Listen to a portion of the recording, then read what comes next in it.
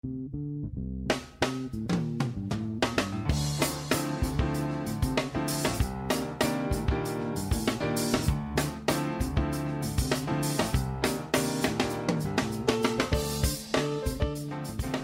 to America's Commercial Real Estate Show, your source for market intel, forecasts, and strategies. Hello, I'm Michael Bull. Thank you for joining us. This segment is brought to you by CommercialAgentSuccess.com. Check it out. It is the ultimate and commercial broker training. Learn more at CommercialAgentSuccess.com. Well, today we're going to talk about restaurants. And, if you're in the commercial real estate business, restaurants are a big part of our environment, right? They seem to be expanding. They've been changing. That's been a big part of the experiential retail that's going on all around the country. But how are restaurants doing? What are the trends? Are they looking for smaller footprints? How are they doing? What types of concepts are expanding? Well, we're in luck. We have an expert with us today, Darren Tristano. He is CEO and founder of Food Service Results. Darren, good to see you. Good to see you too, Michael. Thanks for having me. Well, Darren, first of all, overall, how are restaurants doing right now? It seems like after COVID was over, a lot of people wanted to get out and eat and eat in restaurants. Is that still going on? How are they doing overall? Well, I think we're seeing the restaurants returning to the pre-COVID levels. You have to take that into consideration that inflation has impacted those numbers. So the sales at these restaurants are inflated because of higher menu prices. But ultimately, we're seeing traffic return, pent-up demand by consumers, their willingness. They feel safer going out to restaurants as COVID fears have kind of dissipated. And ultimately, they're returning to the restaurants at a very rapid pace. So we're starting to get back to, if I can say this, a normal restaurant environment. Yeah. Well, Darren, what types of concepts are expanding now around the country? Who's growing? Well, we continue to see limited service restaurants, particularly fast casuals and even coffee shops. So you see the general brands like Taco Bell continues to expand. Certainly Starbucks with drive-thrus trying to add more convenience for their customers. And a lot of these fast food restaurants have a lot of space to be able to expand into new markets and really mature those markets with more restaurants. In terms of fast casual, you continue to see sandwich shops growing. There's a great demand for them. Certainly the pickup opportunities for sandwich shops and even bakery cafes are very high with catering and other opportunities. So these restaurants tend to expand. And then ultimately on the full service side, you're seeing more versions, kind of the light versions of restaurants that are offering smaller footprints, smaller menus, and really expanding through the brand, but being able to offer a restaurant that can maintain the overhead costs and see less than 100, where some of these restaurants used to be 200 to 250 minimum for casual dining. And what we don't see a lot of is fine dining. Fine dining took a huge hit during the COVID period. So they're starting to come back, but there's a lot of fear from some of these restaurants because, they've been hit so hard when COVID hit. So they're kind of waiting to see how the economy bounces back and trying to avoid the next pandemic if there's one on the horizon. One of the things I see from our clients that own commercial real estate, they tend to almost partner with the restaurants. They want to really understand how they can do well and perform well. You mentioned smaller footprints. If a restaurant has too much space, what are some alternatives for them to use that space to be more productive? Well, there's actually some very creative alternatives. One of them is renting out the kitchen. We're starting to see a lot of these rentals happening on restaurants that may not be open through all the hours during the week. So if they're closed in the morning for breakfast, if they're closed during lunchtime and only open in the evening during the week, then they can rent out their space to bring in revenue to help offset their rent costs. Another would be to expand their ability to service both the delivery through third party and the takeout orders by creating more dedicated space to make it more convenient for customers to come in, to be able to park, have dedicated parking, come in through a door, pick up opportunities where the food is available.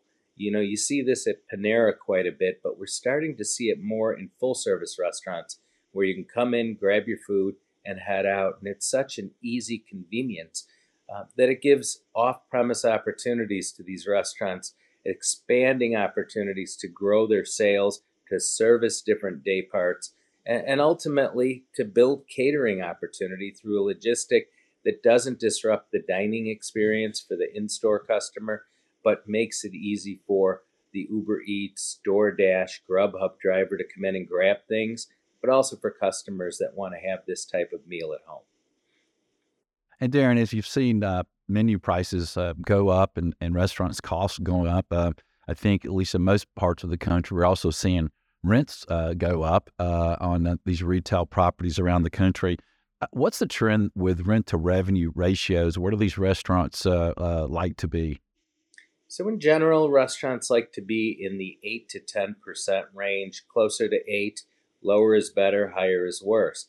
Really, the opportunity for a restaurant is to maximize their sales since rent is often fixed. So, to do that, they've got to take advantage of off premise. They've got to expand their marketing efforts to bring more customers in. Sometimes they have to increase their day parts to be able to get more customers in through the doors. A restaurant nearby me just started to offer breakfast, and they're more of a bar on the lake. And they're able to do that because the staff is in. They can create that new occasion, that day part, and they can maximize. Not unlike when you see drive through restaurants open 24 hours or late night. It adds a lot of opportunity for them. So I think what you're going to see is you're going to see more emphasis on growing revenues to get that number down versus the opportunity to really look at that as being too high and hard from an overhead standpoint. And you mentioned staff. Seems like that a lot of businesses had trouble getting folks to work for a while, especially in the restaurant industry. How's that going now? What's the trend? Well, I think labor continues to be a very difficult challenge for restaurants. Certainly, with the unemployment rate so low, it's become very difficult. However, we do have a lot of refugees coming into our country, which in the past has served as a great opportunity to bring more labor force in. Many of them are very likely skilled in the restaurant industry and can find jobs that are very difficult to staff and to recruit and to retain for restaurants. So it does continue to be an issue because of that. It's driving some prices up on labor, especially if you want to get good labor, and it's going to continue to inflate menu prices, which have already gone up because of inflation and food costs. And what do you see for outdoor spaces? You know, I'm headquartered here in Atlanta, and we have pretty favorable weather most of the time, and we have a lot of outdoor dining. Are you seeing more of that around the country? Well, I think outdoor dining expanded heavily during the COVID time because people felt better going into a place where they can really be in the open, fresh air. They just felt safer.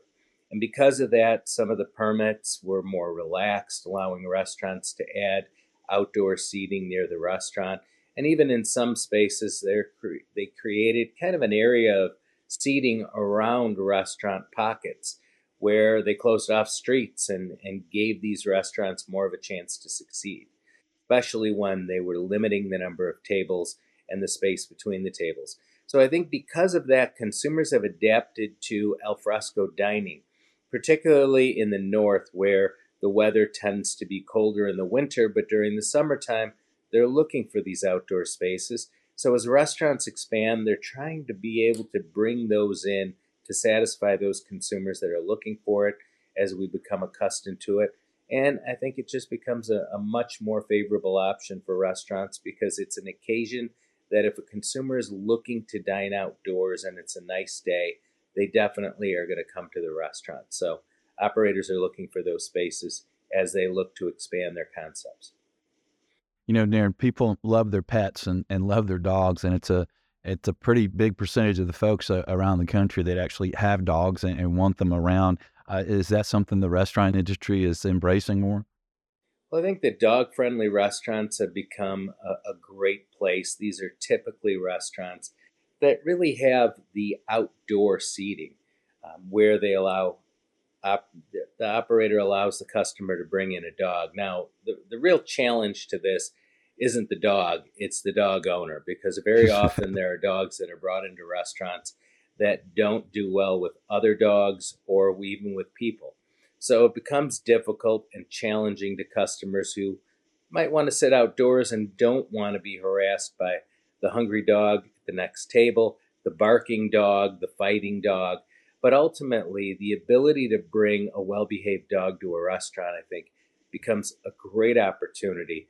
Um, because COVID dogs, they don't like to be left alone. They've been around people so much during the last 3 years that they've developed certain anxieties towards their pet owners leaving the house and often will chew something up to get even. So I think this is going to continue to expand. I think what we haven't seen yet is specific items on the menu that are tailored to dogs. Certainly, you could get a bunless burger and treat your dog, but ultimately, having items on the menu that a dog might want to eat that are affordable. That could be ground beef, it could be chicken, and even being able to just provide water dishes, I think, is a great service to operators that are looking for these customers. Yeah. And of course, during COVID, drive-through became very, very popular. What's the trend now? So a lot of restaurants are looking for drive-throughs. I think these are going to increase in terms of rent. They certainly are looking for land leases to build, so those are becoming more popular. But drive-throughs aren't just for fast food anymore. We see them more for fast casual, and it's not the order and pick up and pay, it's the order ahead and pickup window like you would see at a Chipotle. So having those end caps, that drive-through space, really gives you an opportunity. And even beyond that, when you're looking at full service restaurants, we talked about having extra space and what to do with it. To be able to build a drive through on a full service restaurant and maybe take some of that additional space and be able to serve customers that are looking to pre order and pick up, I think is going to be a huge advantage. Again, this isn't going to be a drive up to Applebee's and order your ribs or your steak. This is going to be order ahead on the app, being able to queue, know when you're going to have a pickup time, and then pull up, grab it through the window, and drive home. Again, for third party delivery, for direct delivery, these are going to be great options. And for customers, it's going to be convenience that they're looking for, quite frankly. Yeah, yeah, it sounds wonderful. Darren, what might landlords do to help restaurants today? Well, I think if landlords look to better understand how a restaurant operates, I think it's important because spaces that are designed for restaurants typically remain restaurants. It's a lot harder to adjust to or from a restaurant space. So I think it's important for an operator to be able to share information with the landlord, for the landlord to better understand the cycles, which could be weekly, monthly, seasonally, and even just to understand how to help that operator through the tougher times, knowing that this is a long term relationship, I think is going to be a lot better. So the operator's not stressed because rent's coming due and they're trying to make that rent number when labor is also an issue that they have to keep going. So, to the extent a landlord can understand how a restaurant operates, their P&L, and really their cash flow, I think it's important. And you can start to see landlords looking at restaurants and maybe even taking an investment stake in these restaurants, because then they're really involved on a long-term basis. They can understand how these operators are functioning and they can learn more intimately how to help them.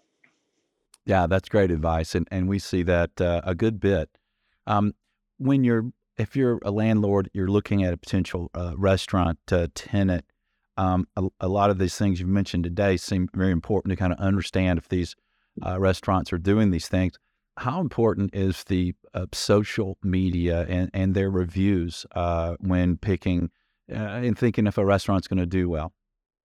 Well, I think when we look at the younger generations, and not to say older generations don't use reviews, but the younger generations tend to look at referrals from each other and from other people that they know. So they've become increasingly popular. I can tell you from the research space, being able to harvest this data from the web and be able to look at social media and measure with metrics how well a restaurant is doing has become incredibly important. And it's becoming one of the larger expenditures for restaurants. So that's certainly growing. So the operator feels that it has to do better, that it has to monitor, it has to identify issues very early on, and it has to be able to compare themselves to how other operators are performing. And if they find a brand like Chick-fil-A, which tends to do extremely well, they can learn and they can mimic from them. So I think if you're a landlord, you want to look at reviews. You want to make sure that if a restaurant's expanding or is moving into your space, that they've done well, that their service is good, their food quality is good. Price is something that customers will always complain about. Even if it's a great deal, they'll still complain. But looking for service and food and making sure you don't see anything like there were roaches in the kitchen or some really off thing, I think those are going to be important to selecting the right candidate for filling your space. And Darren, as a final word, what do you think about the forecast of the future for restaurants? Well, I think right now we're seeing pretty strong earnings from restaurants. We have to be careful because a lot of those sales increases are based on inflation. So on a nominal basis, they are much higher. On a real basis, adjusted for inflation, I think we're seeing similar metrics to what we saw pre-COVID. So in terms of the future, price is still going to become an issue. Inflation remains an issue. So I think customers are returning.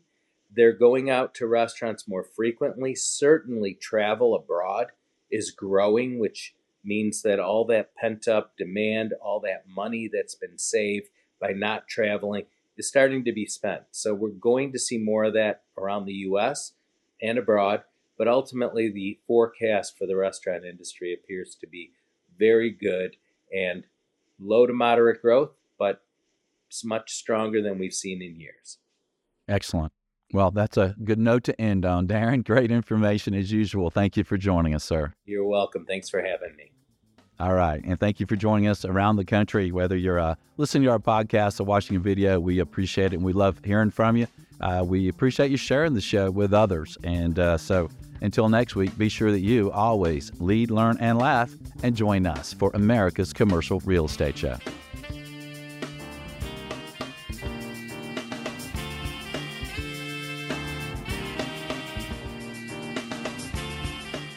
Appreciate the show? Consider referring business or doing business with our sponsors. Bull Realty is a commercial real estate sales, leasing, and advisory firm doing business throughout the Southeast, headquartered in Atlanta. Visit bullrealty.com for more information. Commercial Agent Success Strategies provides video training for commercial agents. This training gets 5-star reviews from even the most experienced brokers. Learn more at commercialagentsuccess.com. You're invited to connect with us on your favorite social media. You can find us on LinkedIn, Facebook, and Twitter. Don't miss a show of special interest to you. Be sure and subscribe to the show on YouTube and Apple Podcasts. And at the show website, creshow.com, you can subscribe for a weekly email announcing the show topic and guest. While you're there, you also found more videos and podcasts. Thank you for watching or listening to America's Commercial Real Estate Show.